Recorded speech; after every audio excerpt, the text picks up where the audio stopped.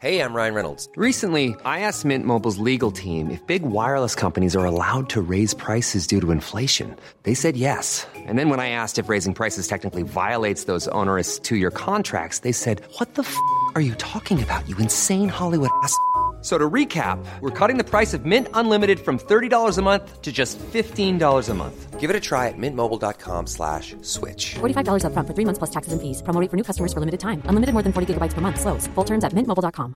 Even on a budget, quality is non-negotiable. That's why Quince is the place to score high-end essentials at 50 to 80% less than similar brands. Get your hands on buttery soft cashmere sweaters from just $60, Italian leather jackets, and so much more. And the best part about Quince, they exclusively partner with factories committed to safe, ethical, and responsible manufacturing. Elevate your style without the elevated price tag with Quince. Go to quince.com/upgrade for free shipping and 365-day returns. Hi everybody, welcome to Dan Snow's History Hit. We had the sad news about Prince Philip on Friday. Yesterday, many of you will have listened to the Obituary podcast. Thank you for your feedback on that. Today we're sort of resuming normal service, I guess. We've got part 2 of our monster survey of British Prime Ministers. Part 1 saw the very brilliant Hannah Gregg take us through the long 18th century, correct many of my misconceptions about the men that dominated British politics through the 18th century and into the early 19th. This time, we are rolling out Robert Saunders to take us up to a guy called Winston Churchill. You may have heard of him. So we're going all the way from the Battle of Waterloo, the period of peace that followed the Napoleonic War. We're going all the way up to Winston Churchill. And I've got just the man, a titan of 19th century history, a man perfectly equipped to talk to us about some of the most remarkable parliamentarians in history. Robert Saunders. He's a reader at the School of History, Queen Mary University of London. He's the Red Historian on Twitter, and he's simply one of the best people to follow in the world on twitter.com. He thinks beautifully and succinctly about democracy, both here in the UK and around the world. If you wish to listen to previous podcasts of Robert Saunders or want to go back and listen to the Hannah Gregg one, the place to do it is on History Hit TV. You don't have to listen to any ads. Just go to History Hit TV, become a subscriber, support everything we're up to. As you listen to this, I'm on a journey around England with Dr. Kat Jarman. We're on the footsteps of the great heathen army that eventually Alfred would fight and defeat in battle in the 9th century on his way to becoming Alfred the Great. Kat and I are looking for the archaeological traces of that great heathen army as it rampaged across from East Anglia into Mercia and down into Wessex, toppling kingdoms as it did so.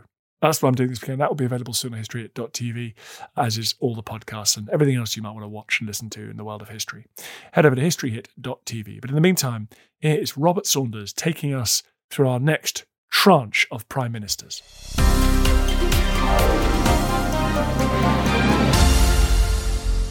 Robert, thank you very much for coming on this podcast. It's a pleasure. Thanks for inviting me. We've left the office of Prime Minister with Spencer Perceval. Pretty dark days for Britain. Assassinated Prime Minister, Napoleonic blockade, bad news. And the office of Prime Minister itself, lots of short-serving Prime Ministers. But then we get to one of the longest terms of any Prime Minister, Robert, your namesake, Lord Liverpool. What do you make of him? Well, I think he's an underrated Prime Minister. If you want to understand Lord Liverpool, you have to start with 2 things. Firstly, that he was present at the storming of the Bastille in 1789. And second, that he became Prime Minister because his predecessor was assassinated. So this is a man whose whole premiership was soaked in war and revolution and the threat to the social order. Yes, because we always say about him that he was a terrible old recidivist who led Peterloo massacre, sort of tried to stop this bubbling up of radical reformist ideas. Yes, he's never recovered from Disraeli calling him the arch-mediocrity. But I think we probably have to divide his premiership into 3 phases. The first phase is dominated by the war against Napoleon and the peace negotiations that follow. Then the second phase is about that really dark and difficult post-war period when it looked like Britain itself might have a revolution, and when a lot of the energy of government was about holding down revolutionary pressures. But then there's a third phase from about 1822, where you've got a new generation of ministers coming in, quite liberal Tories, quite reform-minded Tories, where you start to see something emerging like a more reform-minded conservatism. let's also take a temperature check on the office of Prime Minister at this stage. Are they referring to him yet as a Prime Minister, not just in terms of abuse? No, he would usually have been referred to as either the King's Minister or the First Lord of the Treasury. And he wasn't in the House of Commons, which I always think is interesting about Liverpool, because is he one of the last really effective Prime Ministers who doesn't sit in the Commons? It feels like he's slightly on the wrong side of history there.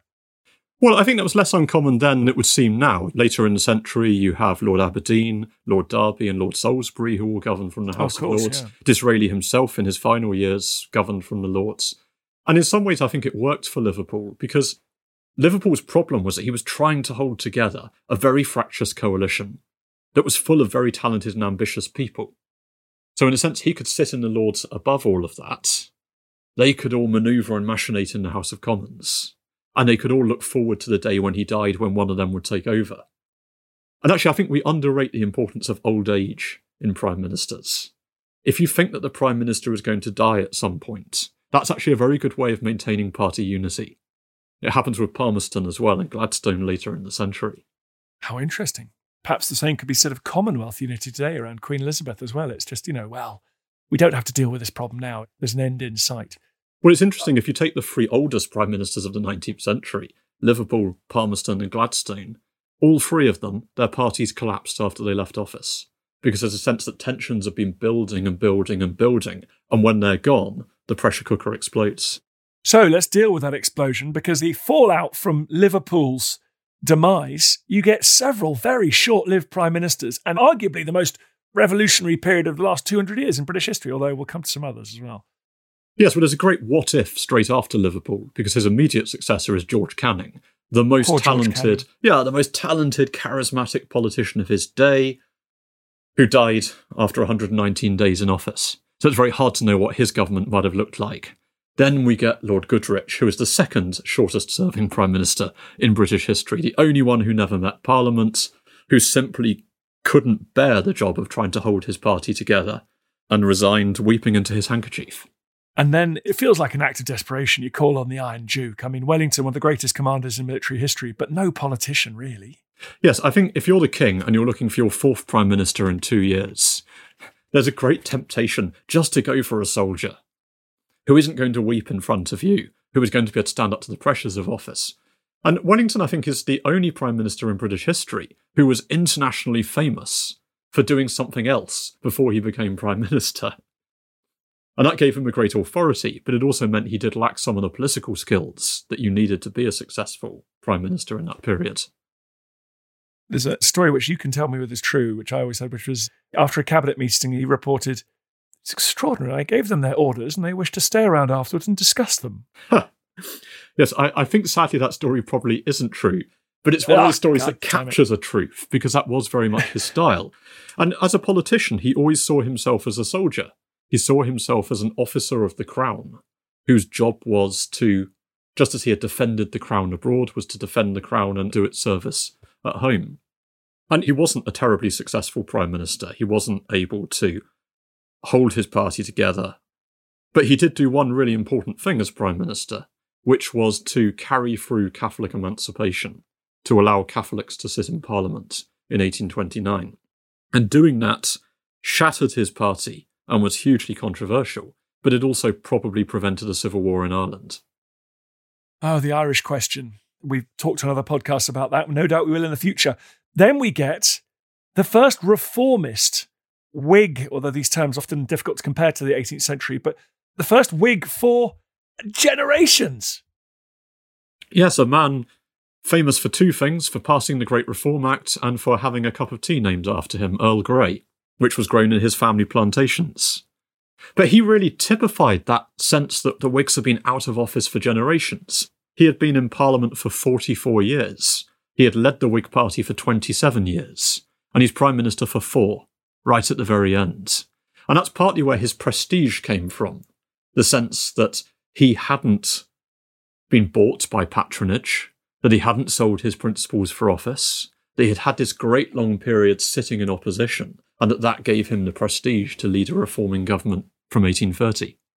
How important are the reforms in 1832? How do they change the Prime Minister's job in terms of creating and holding on to a majority in the House of Commons?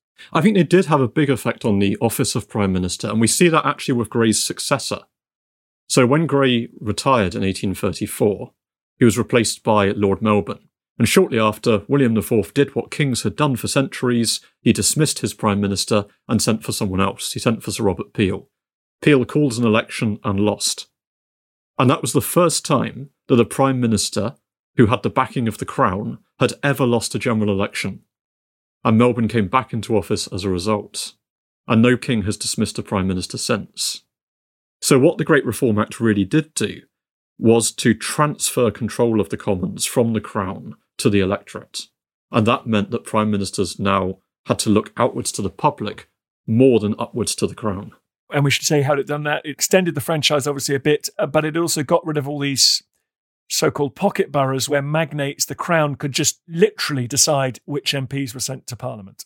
Yes, it swept away places like Old Sarum, where no one had actually lived for about 200 years, that had 2 electors, or Dulwich, which had fallen into the sea centuries earlier, the so-called rotten boroughs that you could buy and sell and trade. And the importance of the Reform Act wasn't so much that it extended the electorates, because it wasn't particularly significant in that.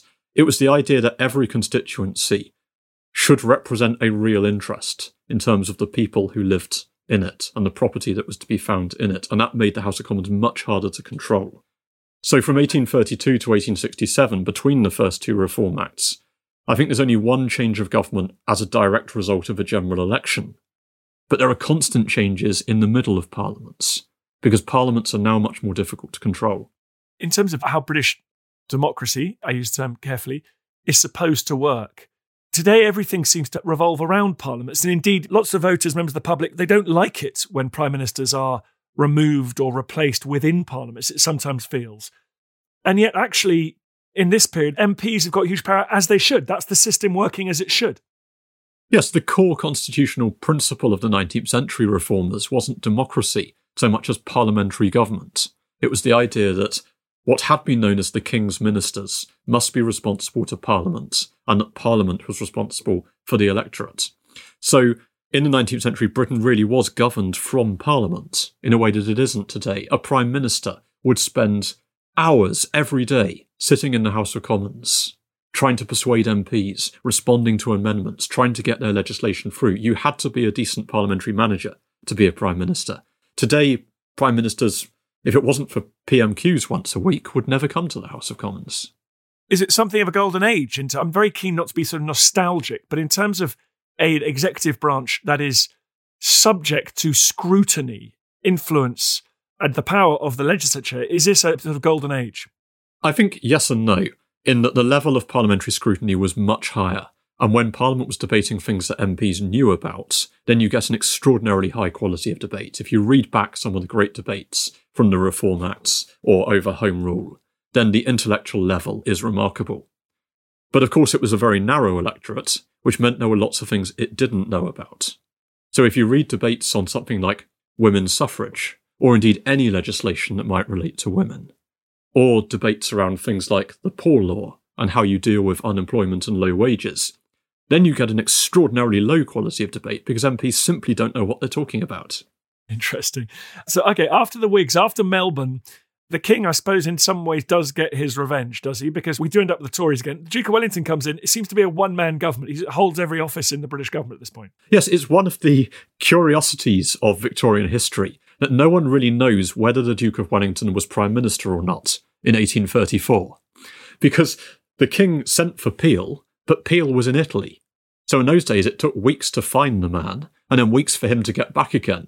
And Wellington held the fort in the meantime. Now, was he Prime Minister? Well, there's no official role of Prime Minister at this time.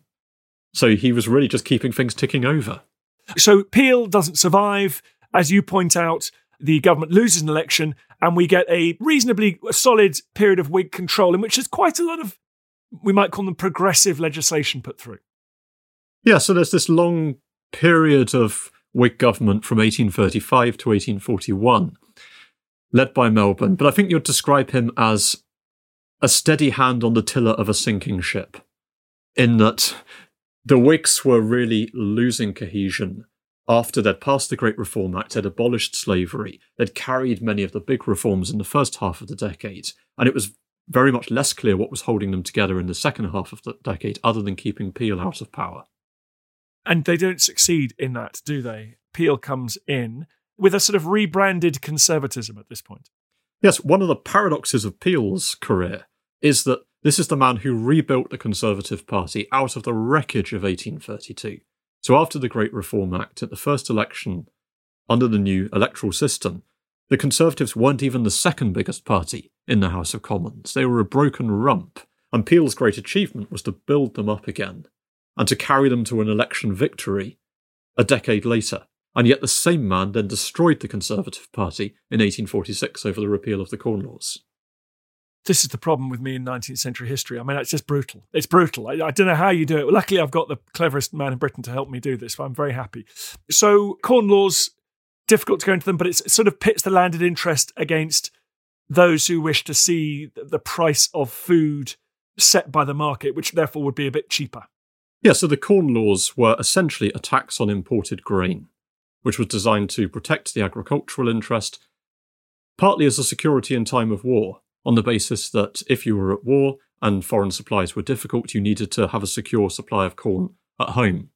But what the Corn Law debate was really about was about how you govern Britain, and that's always the question in the 19th century. The question for governments isn't what should governments do, it's how in an age of revolution is government possible at all. And Peel was a man who was obsessed with the French Revolution. He had the largest collection of books in England on the Revolution. And he always had this almost Marxist feeling that capitalist society was cycling towards destruction, that the rise of industry was creating a mass impoverished proletariat who one day would explode and blow the system to atoms unless you governed with great care. And his fear was that the Corn Laws were going to become the issue around which a revolutionary movement could build.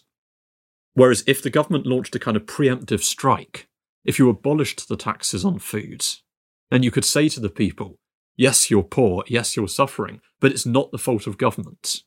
The remedy lies in trade union action, or challenging your employers, or improving your own personal work ethic. It's not overthrowing the government.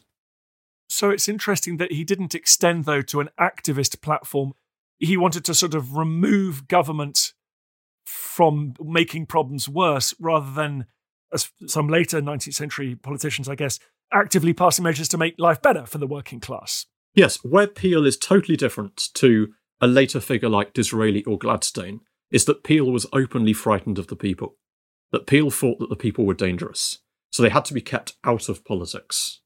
Now, one part of that, you remove the taxes on anything that might actually affect the people. But what you don't do is then step in and say, well, government could be regulating your working hours, or it could be regulating your wages, or it could be providing social services, because that's drawing the people into politics. And the thing that most frightened Peel about the Great Reform Act wasn't anything the bill did itself. It was the popular agitation that was whipped up around it. The idea that Whig aristocrats of all people had encouraged the masses to come out in the public squares and demonstrate and protest and demand changes in government. He thought that was something that no government could survive in the long term. The Bristol riots I thought about the other day when Bristol again saw rioting. But Lord John Russell, who succeeds Peel, a Whig, a different approach? Yes, Russell is in some ways a tragic figure as a Prime Minister, in that he has a decent case for being the most liberal senior statesman of his day. This is someone who had a really powerful sense of his own family's history as the leaders of the people, as people who had played a role in the Glorious Revolution, in the reform debates, who saw it as his role to get rid of religious disabilities, the laws that oppressed Catholics and Jews and nonconformists, who had been involved in the abolition of slavery, reform. Charles Dickens dedicated A Tale of Two Cities to him. But he never built up any kind of personal following, because he simply couldn't function in the age of mass politics. He was a very proud aristocrat. He had an extraordinary sense of his own social class. And he was very personally sensitive, which made him often quite a sort of crotchety, spiky personality. And this period, there are lots of administrations. The same big names seem to keep cropping up. Derby, Palmerston, Russell, and then we get to a slightly different period when we get the Disraeli-Gladstone stuff going on. But we get Derby very briefly, and this is the first of 3 periods in which he's Prime Minister. Yes, it's a huge difference to the present day. You look at someone like David Cameron. He came into the House of Commons in 2001, and he left the House of Commons in 2016. His entire political career lasted for 15 years.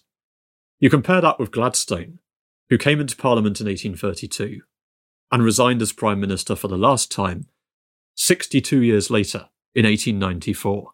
So we're dealing with a different order of magnitude, partly because this was a social class that expected to govern across its life, that by and large didn't need a parliamentary income.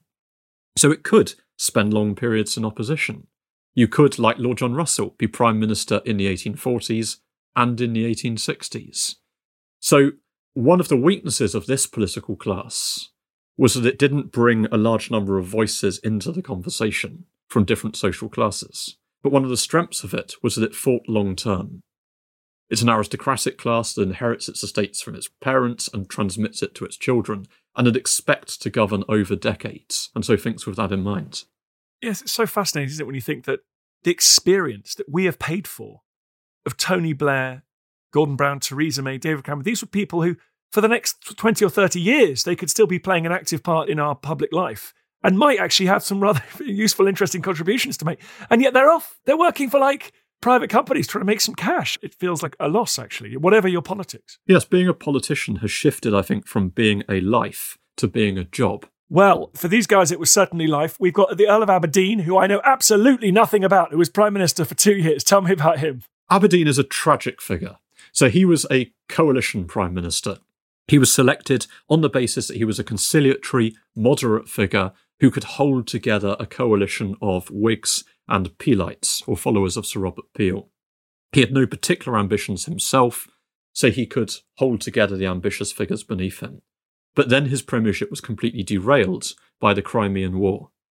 And Aberdeen himself always felt deeply that he had failed over the Crimean War, that he hadn't had the strength of personality either to impose a peace policy or to be sufficiently belligerent to have deterred the war. And so he always felt morally responsible for that conflict. And there's a really touching letter that he wrote years later to his son, in which he explained that he wanted to build a new church for his labourers on one of his estates. But he couldn't build it himself because he had blood on his hands. So he had simply marked out a portion of money, and after he was dead, he wanted his son to build that church. Now that's a Prime Minister really haunted by what they've done in office. Crikey. We then get the arrival of one of the more colourful and dramatic characters that ever held the office of Prime Minister, Palmerston. Tell me about him. Well, Gladstone called him the tallest antlers in the forest. And this is another example of just an extraordinarily long public career. He was a cabinet minister before Gladstone was born, yet Gladstone was his Chancellor of the Exchequer.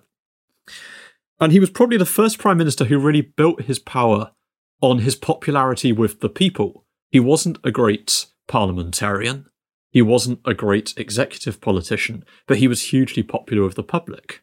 And he did that by a patriotic foreign policy, by cultivating an image as a man of the people, and by rather celebrating his fantastic sexual appetite. Okay, this period I find very difficult because we get Palmerston, then we get Derby, then we get Palmerston, then we get Russell, then we get Derby.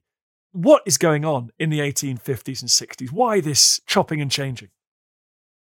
It's because during that period you had a parliament that was very difficult for any party to control. Parties were very weak at this point in time. They were almost more like personal followings. So we talk about Whigs or Liberals or Conservatives, but it's probably better to talk about Palmerstonians or Russellites or Peelites.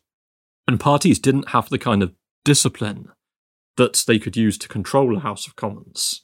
And so because of that, we get this series of short-lived, very weak governments. And an illustration of that would be there was a general election in 1857, which is the nearest thing we get in this period to a personal vote of confidence. It was very much about, do you back Palmerston? And Palmerston won an overwhelming majority. A year later, he was kicked out by the House of Commons and replaced by Derby. So even someone with that kind of personal following just can't control the House. What about reform you mentioned elections. I mean, they're becoming more important. We're coming up to the second Reform Act here. What is the sense of this ruling class of aristocratic landowners? How much disagreement is there within that around the amount of power we should give people, or extending the franchise, for example? There was general agreement across parties that there should be reform. So actually every government from 1852 to 1867 introduced a reform bill. And why is that? Is that like, let's slowly enfranchise the propertied classes to broaden our base against revolution? Is that the impulse to reform? So that's part of it, that it was a sense that what made the British Constitution successful was that it adapted over time. This class had a very powerful sense that they were the only country in Europe that didn't routinely collapse into revolutions. And if you believe that that happens because your constitution evolves, then there's an incentive to keep evolving. There's also just a more sordid motive, which is that if you're operating in this very chaotic, very disorganised parliament, and you think there's another group of electors out there who will back your party, you want to bring them into the electoral system. So everyone agrees that there should be change. They just don't agree on what that change should be. Because if you bring in agricultural labourers, then that's probably going to help the Conservative Party. But if you bring in factory workers, that's probably going to help the Liberals. If you bring in nonconformists, that's bad news for the Church of England. So every reform bill tries to bring in a different cohort of the electorate. But precisely because Parliament is so chaotic, it's very difficult to build a majority behind any single reform bill. We do get the second of the Great Reform Acts in 67, is it? Yes. And that happens under the Conservatives, doesn't it? Why does that one get through? Well, principally actually because of Gladstone, the Liberal leader. So Gladstone in 1866 had proposed a new reform bill, which failed in the House of Commons as all its predecessors had done. But unlike Derby or Palmerston or Russell, Gladstone was determined to see this through. So he resigned and made clear that if he and his party came back into office, it would be with a commitment to do this again. And he was willing, if necessary, to fight a general election on it. So the Tory party took the decision that if there was going to be a reform bill, it was better that they did it than that they let Gladstone do it. And they could at least then control the details. So yes, we get this surprise of the Conservative Party under Derby and Disraeli enfranchising artisans and working men in towns. Like today's Republican Party in the US, do they try and identify, albeit without all the advantages of AI and constituency boundaries and things, but do they try and identify groups that would be more likely to vote Tory? Yes, it was partly about protecting the areas of the country that already voted for them. So the 1867 Reform Acts didn't have much impact on the county seats or the rural seats where the Tories were strongest. Its impact was mainly felt on the towns. So it was partly a sense this is going to be more of a problem for the Liberals than it is for us. But also, the Liberals had generally wanted to enfranchise what they called the best of the working class. So educated, reasonably propertied working people, mostly nonconformists, probably mostly Liberals. Disraeli was one of the first to argue that if you went over that, if you enfranchised poorer working class voters, then actually they might vote Tory. That you could rally them behind a kind of activist foreign policy, rally around the flag, rally around the crown, a kind of Toryism that obviously recurs again in the 20th and 21st centuries. You're listening to Dan Snow's History. We're talking Prime Ministers. It's part 2 of our massive Prime Minister marathon. More after this. OK, Tristan, you've got 50 seconds. Go. Right, so Dan's given me a few seconds to sell the Ancients podcast. What is the Ancients, I hear you say? Well, it's like Dan's show, except just ancient history. We've got the groundbreaking new archaeological discoveries. This seems to be the oldest known dated depiction of the animal world, as far as we can tell, anywhere in the world. We've got the big names. It's one of those great things, Pompeii. It's kind of forever rising from the dead and from destruction. We've got the big topics. The man destroys 7 legions in a day. No one in history has done that. Subscribe to the Ancients from History Hit, wherever you get your podcast from. Oh, and Russell Crowe, if you're listening, we would love to have you on the Ancients. Spread the word, people. Spread the word.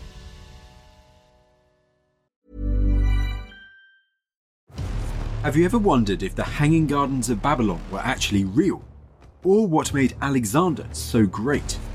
Join me, Tristan Hughes, twice a week, every week on the Ancients from History Hit, where I'm joined by leading academics, best-selling authors, and world-class archaeologists to shine a light on some of ancient history's most fascinating questions, like who built Stonehenge and why? What are the Dead Sea Scrolls and why are they so valuable?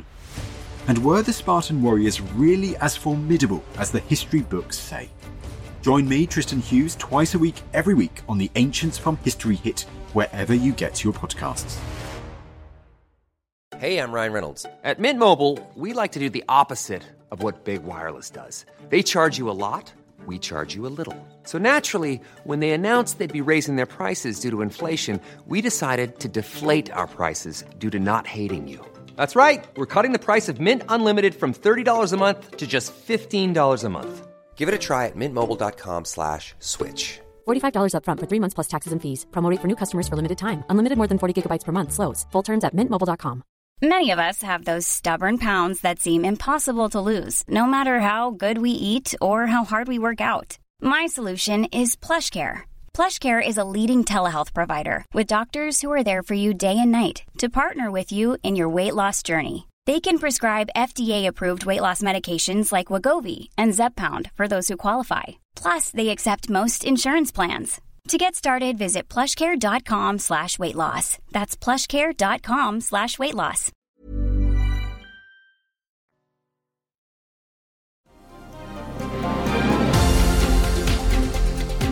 We're still talking about that kind of Toryism now. Where was Disraeli's influences there? Him working that out by himself, he deserves a place within the pantheon of great political thinkers, just on that alone. I mean, what were the influences? Why was he looking around thinking it was going to be possible to create a new kind of nationalism that could actually benefit their entrenched existing interests? Well, it's partly that Disraeli was always from outside that aristocratic world that we've been talking about so far. He's really the first prime minister of the 19th century who doesn't come from that world of wealthy businessmen or landowners who had been to Eton or Harrow and Oxford. But also, Disraeli was really the poet of British politics. His hero was Lord Byron. He'd wanted to be a romantic poet. Politician was his second choice. And he was really the first Tory statesman who recognised that you didn't have to view the people as a threat. They weren't a problem to be managed. That actually you could get the people to support the monarchy, the House of Lords, the Church of England, if you appealed to their imagination. So his premiership in the 1870s was very much a premiership of theatre. So you make Queen Victoria Empress of India, you buy the Suez Canal, you send the fleet to Constantinople, you have an imperial Durbar, and it's all tremendously glamorous and romantic and exciting. And if you do that, the public will respond. Fascinating echoes all the way up to the present. So we've got Disraeli, a very brief 270 days or something in 1868, and then it's Gladstone, and we get this extraordinary duel between the two. Disraeli, Gladstone, stretching for 15, 20 years. One of those great duels of British politics. Tell me about this relationship. Why are we still obsessed with this standoff? Well, it even predated them becoming Prime Minister. They had alternated as Chancellors of the Exchequer for much of the period from 1852 onwards. Gladstone brought down Disraeli's first budget. And it's partly they were radically different characters. So Disraeli was light-hearted, witty, romantic, frivolous, in some ways quite cynical. Gladstone, I always think of him as the priest of British politics. Someone who believed passionately that politics was a holy activity, that everyone involved in it would have to stand before the throne of the heavenly grace at the day of judgment and account for what they had done. So he regarded Disraeli as someone who corrupted and debased politics. Disraeli looked at Gladstone and just thought he was a madman. So there was this personal kind of character mismatch. But also they were both operating just as politics was starting to move out of the House of Commons and into the country. And so you could market these personalities to the public. So there were whole merchandising industries that produced Gladstone dolls.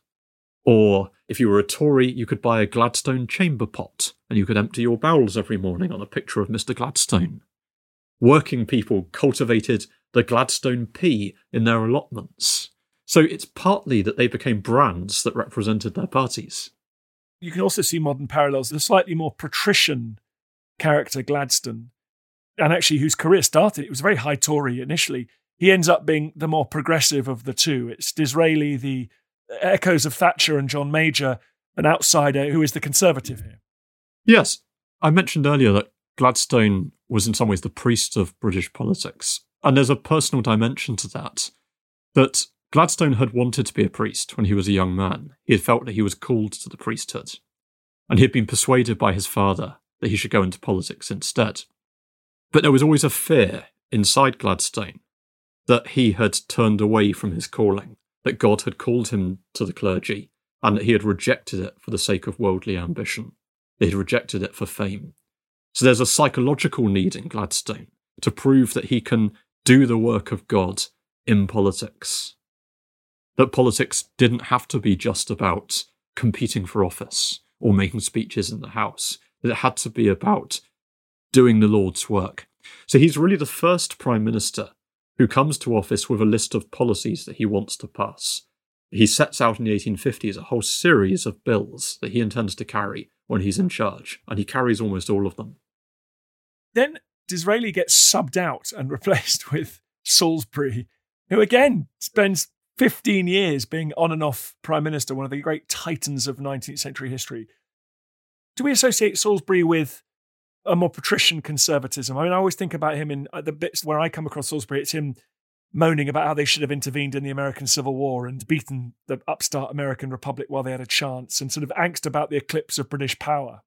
Salisbury was a very different character to Disraeli. He was also, I think, the last Prime Minister who had a full beard. And he was a deeply gloomy and pessimistic personality.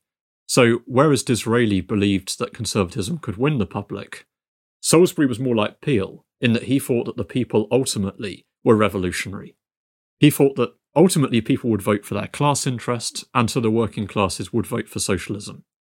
So democracy was a problem to be managed. He recognised it was happening and that he couldn't stop it.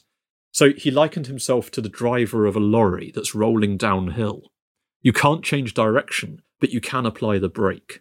So his purpose is just to slow the inevitable collapse into disaster. I've never thought about this properly, but I love that you're bringing out this extraordinary tension that exists within conservative thought, not what we now call conservatism, which strikes me as rather radical, but 19th century conservative thought, which is, this fascinating Disraeli versus Peel and Salisbury. Is everything tending towards entropy, or can you win in democracy with kind of conservative values? It's fascinating. Yeah, I think there are two very distinct types of conservative in the 20th and 21st century. That there are those who believe that this is a conservative country, and if you just have the confidence to make the case, you can win the people. And then there is a conservatism that is mostly concerned to keep radical political forces out of office.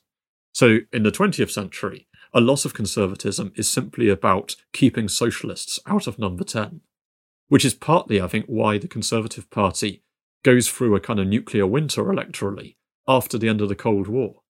Because so much of 20th century conservatism was about being against communism and against socialism, and suddenly that's gone, and the unity that the party had previously had just disappears.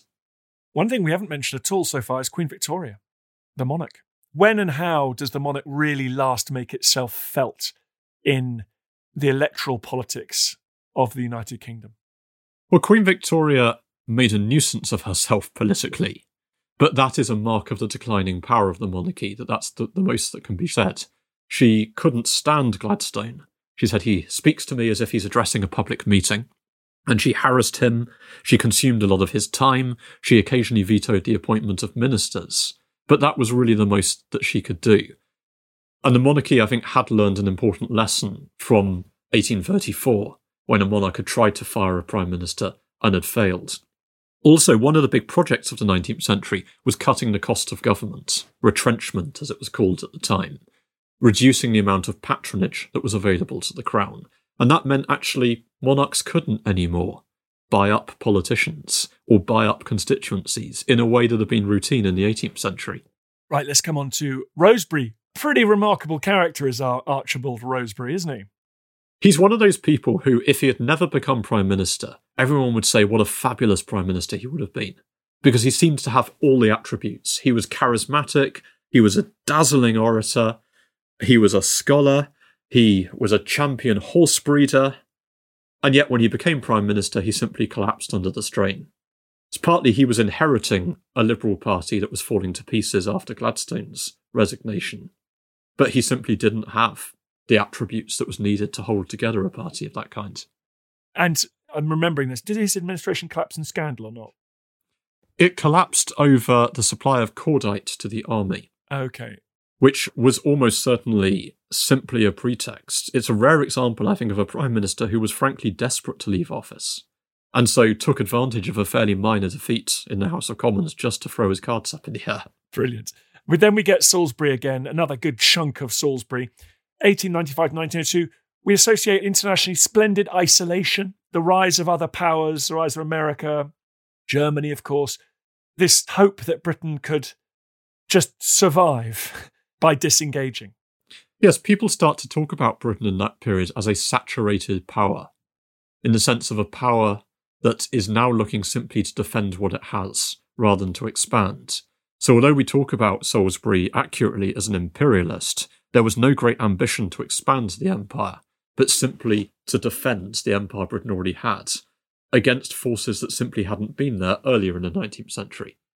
When we think about Palmerston was operating really in a unipolar world. There was no other power for most of Palmerston's time in office that could challenge Britain globally.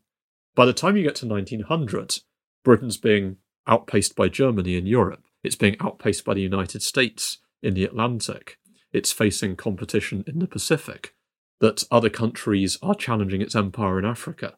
So it's moving into a much more defensive model of imperialism. We have reached the 20th century. I cannot believe we have not yet discussed some of the biggest names in the history of politics in this country. We are going to have to rattle through. Arthur Balfour, who feels to me like he's a sort of addendum to that 19th century conservative world before we reach the kind of radical reforming of the Campbell Bannerman and his successor Liberals in this first decade of the 20th century. Yes, Balfour was Salisbury's nephew, so he simply inherited the premiership from his uncle, which is probably the origin of the phrase "Bob's your uncle." Now, actually, if you look at his time in government, and he was only Prime Minister for 3 years, there's quite an impressive record. So there's a Major Education Act passed in 1902, which really laid the foundation for primary education in Britain. There was a Major Land Reform Act that transferred lands to tenant farmers in Ireland. He created the Committee for Imperial Defence and the General Staff. You start to see alliances being formed with Japan and with France. But his premiership was torn apart by the issue of tariffs, tariff reform, which was really the Brexit of its day. The question of whether Britain should remain a free trading power or whether it should build a tariff wall around its empire. And the effect was that a government that had won a landslide in 1900 didn't even make it to the next general election. The government simply collapsed in 1905. And the general election that followed, Balfour himself lost his seat. Isn't it weird? It seems to me in this period, and perhaps across the 200 years we're going to talk about, the Tories seem to lose office when they just turn on themselves in kind of extraordinary moments of internecine fighting. And then there's always reforming Liberals like Campbell Bannerman and Russell or Melbourne who are able to kind of jump in and do some stuff before the Tories get their act together again. Yeah, Conservatives are often held together by their opponents. So those years of Salisbury's dominance brought together wildly divergent political characters, all of whom opposed Home Rule for Ireland. But once that unifying enemy recedes, and by the early 1900s, Home Rule had sort of dropped off the political agenda, then, as you say, the divisions in the party re-erupt, it breaks down, and you get these reforming interludes. And you get Campbell Bannerman, who's a kind of interesting figure, but dies in office, doesn't he? And obviously then followed by Asquith and Lloyd George. The First World War looms very large here, but domestically, perhaps second to only Labour in 1945 as a reformist series of administrations. Yes, the Liberal governments from 1905 to 1914 under Campbell Bannerman and Asquith leave behind an extraordinary legislative record, and they really invent what liberalism was. It's no longer about the Constitution or about reform of the church. Now it's about old age pensions, free school meals for children, national insurance against unemployment or sickness, maternity benefits. So you start to see the beginning of the welfare state. You also get the removal of the veto of the House of Lords in 1911, and a major Home Rule Act, which, if the First World War had not intervened, might have taken the history of Ireland down a completely different path. I can't believe we're going to do this, but let's not really talk about the First World War very much, because I think what's so interesting about David Lloyd George in his administration, obviously having been an extraordinary reformist chancellor under Asquith, is his fingerprints are all over modern Britain in all these other ways. I mean, partition of Ireland, enfranchising women, even apart from the First World War, this gigantic enterprise, incredibly important domestically. Yes, a rare example of someone who was both a brilliant campaigning politician, he was the best speaker and the funniest speaker of his generation, and someone who was very good at problem solving in government. Also the only Welsh speaker as ever to have been Prime Minister, and someone who was useful to his political allies when they wanted to get something done. So when they wanted to fight the First World War, if you're a Tory, or if you're a reformer and you want old age pensions, he's the man to make that happen. But also someone that you regard as very dangerous if you don't like what he's doing. It's remarkable that even in 1940, he was a potential candidate to lead the country during the Second World War.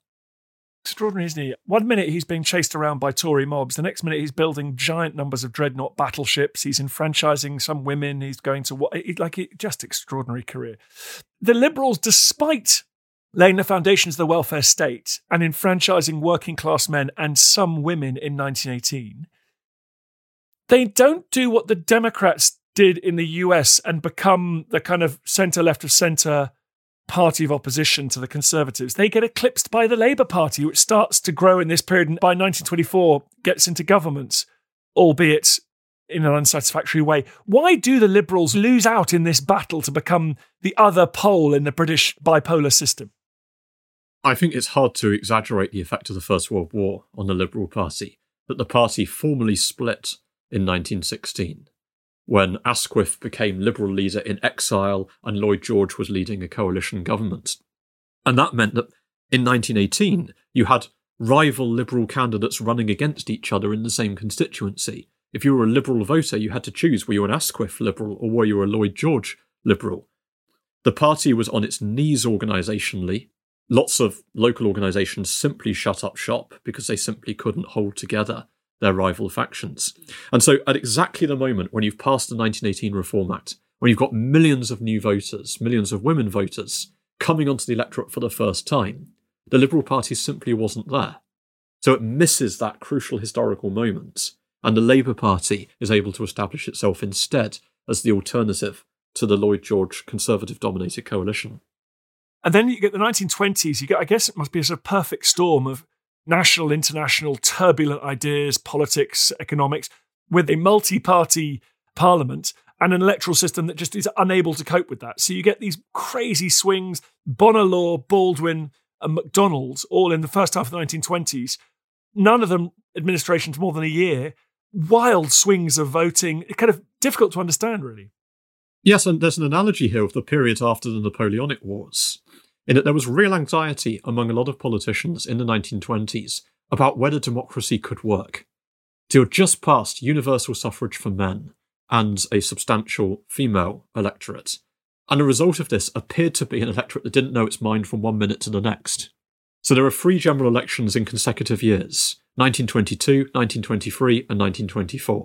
1922 is a Tory landslide. 1923 is a hung parliament from which a minority Labour government emerges, and 1924 is a Tory landslide. Now, this isn't an electoral swing.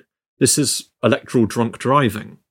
And so one of the reasons why we see so many coalitions in this period is because a lot of politicians wanted almost to neutralise the electorate by lifting government above that very turbulent electoral sea. Then, weirdly, you get Stanley Baldwin with a crushing majority in 1924. And then that takes us up to presumably the Great Depression. Is 1929 is a landmark and undermines the argument that Conservatives are a safe pair of hands. Yes, well, Baldwin really projected himself as the teacher of British democracy. His pitch was, we have conducted a great experiment in government, and you always use that term, that democracy is an experiment. And it is our responsibility as statesmen to make it work. So he represents himself as the anti-Lloyd George. If Lloyd George is all about flash and dazzle, Baldwin is about safety first, to use one of his slogans. And it's about a calm teaching of the electorate and a careful management of public affairs. Now, he loses in 1929 before the Wall Street crash, partly because the electorate seems to be tiring of that kind of rather dull bank manager style politics.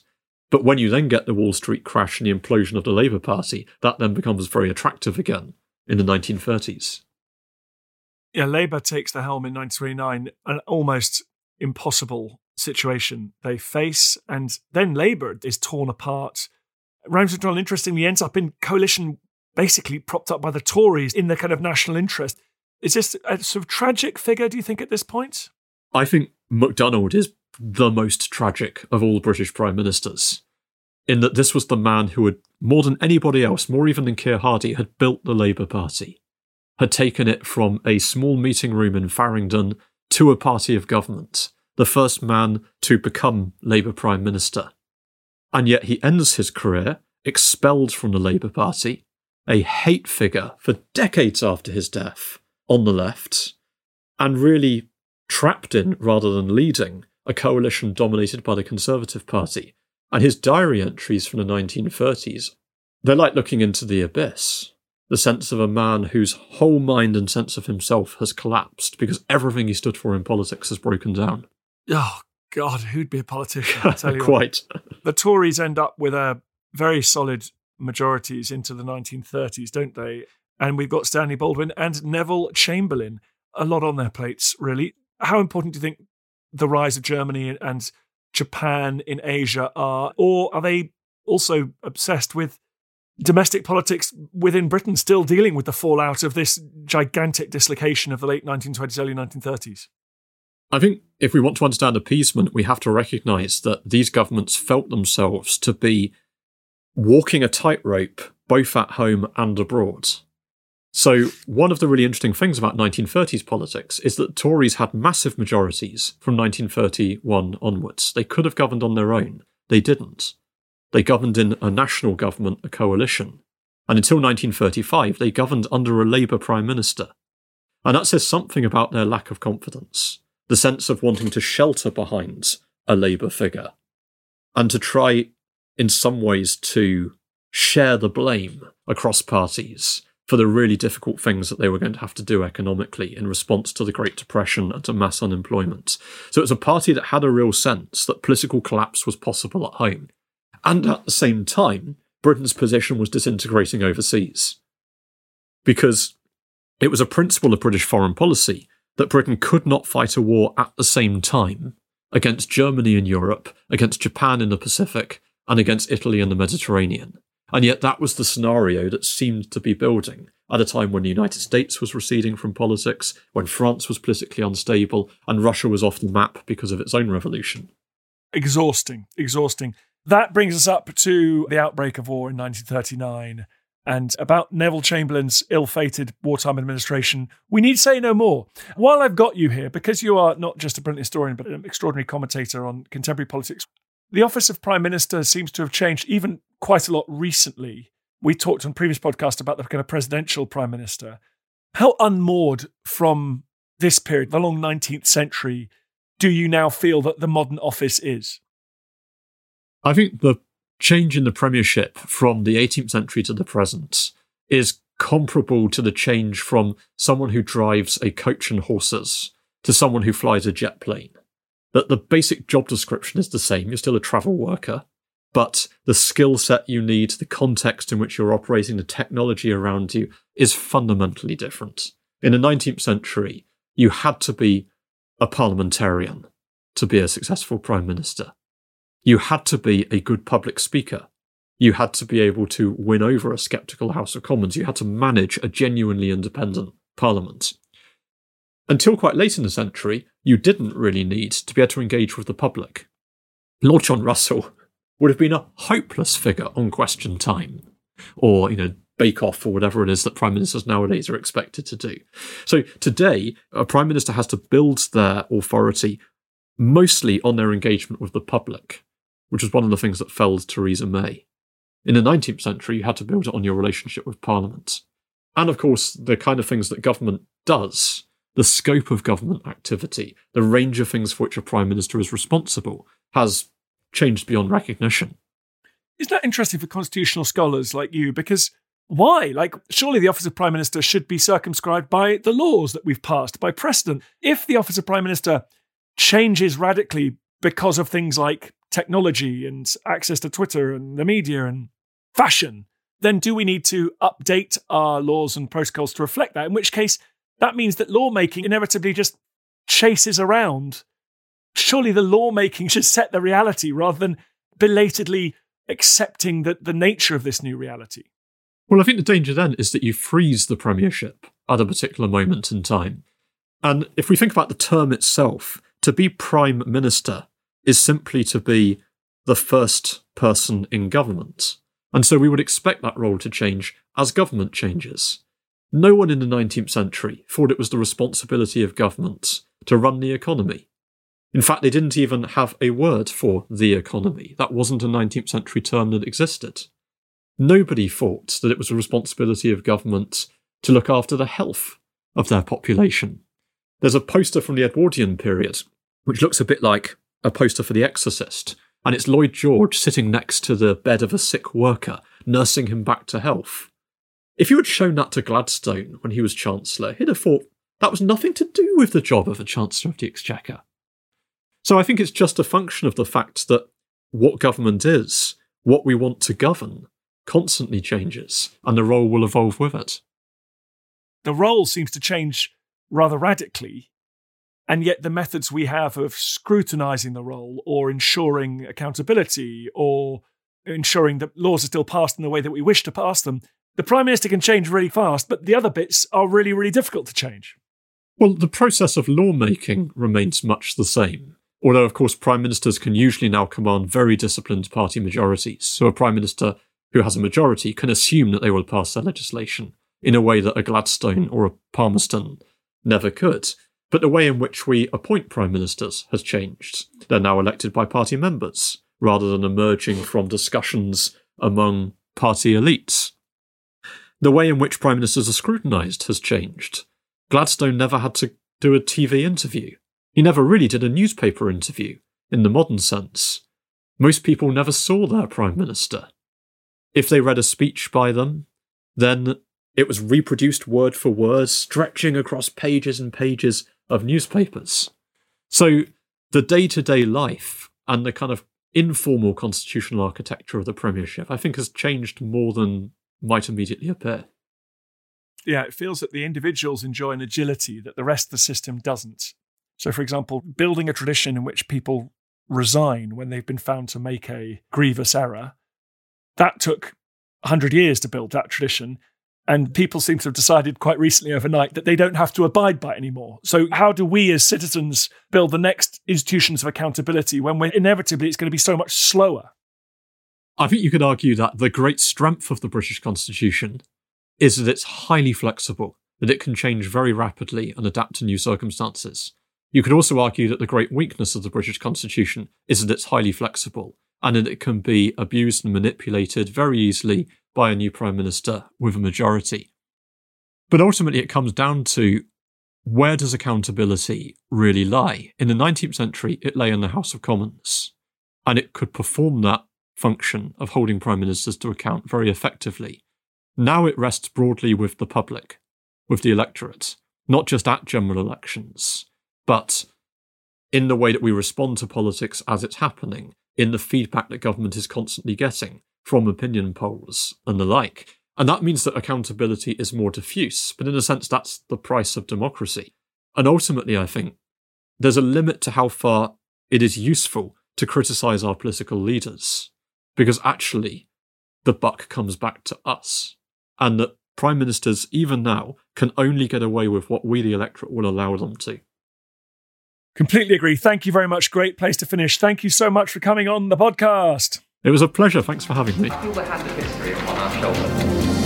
All this tradition of ours, our school history, our songs, this part of the history of our country, all were gone and finished. Hi everyone, thanks for reaching the end of this podcast. Most of you are probably asleep, so I'm talking to your snoring forms, but anyone who's awake, it would be great if you could do me a quick favour, head over to wherever you get your podcasts and rate it 5 stars, and then leave a nice glowing review. It makes a huge difference for some reason to how these podcasts do. Madness, I know, but them's the rules. Then we go further up the charts, more people listen to us, and everything will be awesome. So thank you so much. Now sleep well. Hey, it's Danny Pellegrino from Everything Iconic. Ready to upgrade your style game without blowing your budget? Check out Quince. They've got all the good stuff, shirts and polos, activewear, and fine leather goods, all at 50 to 80% less than other high-end brands. And the best part?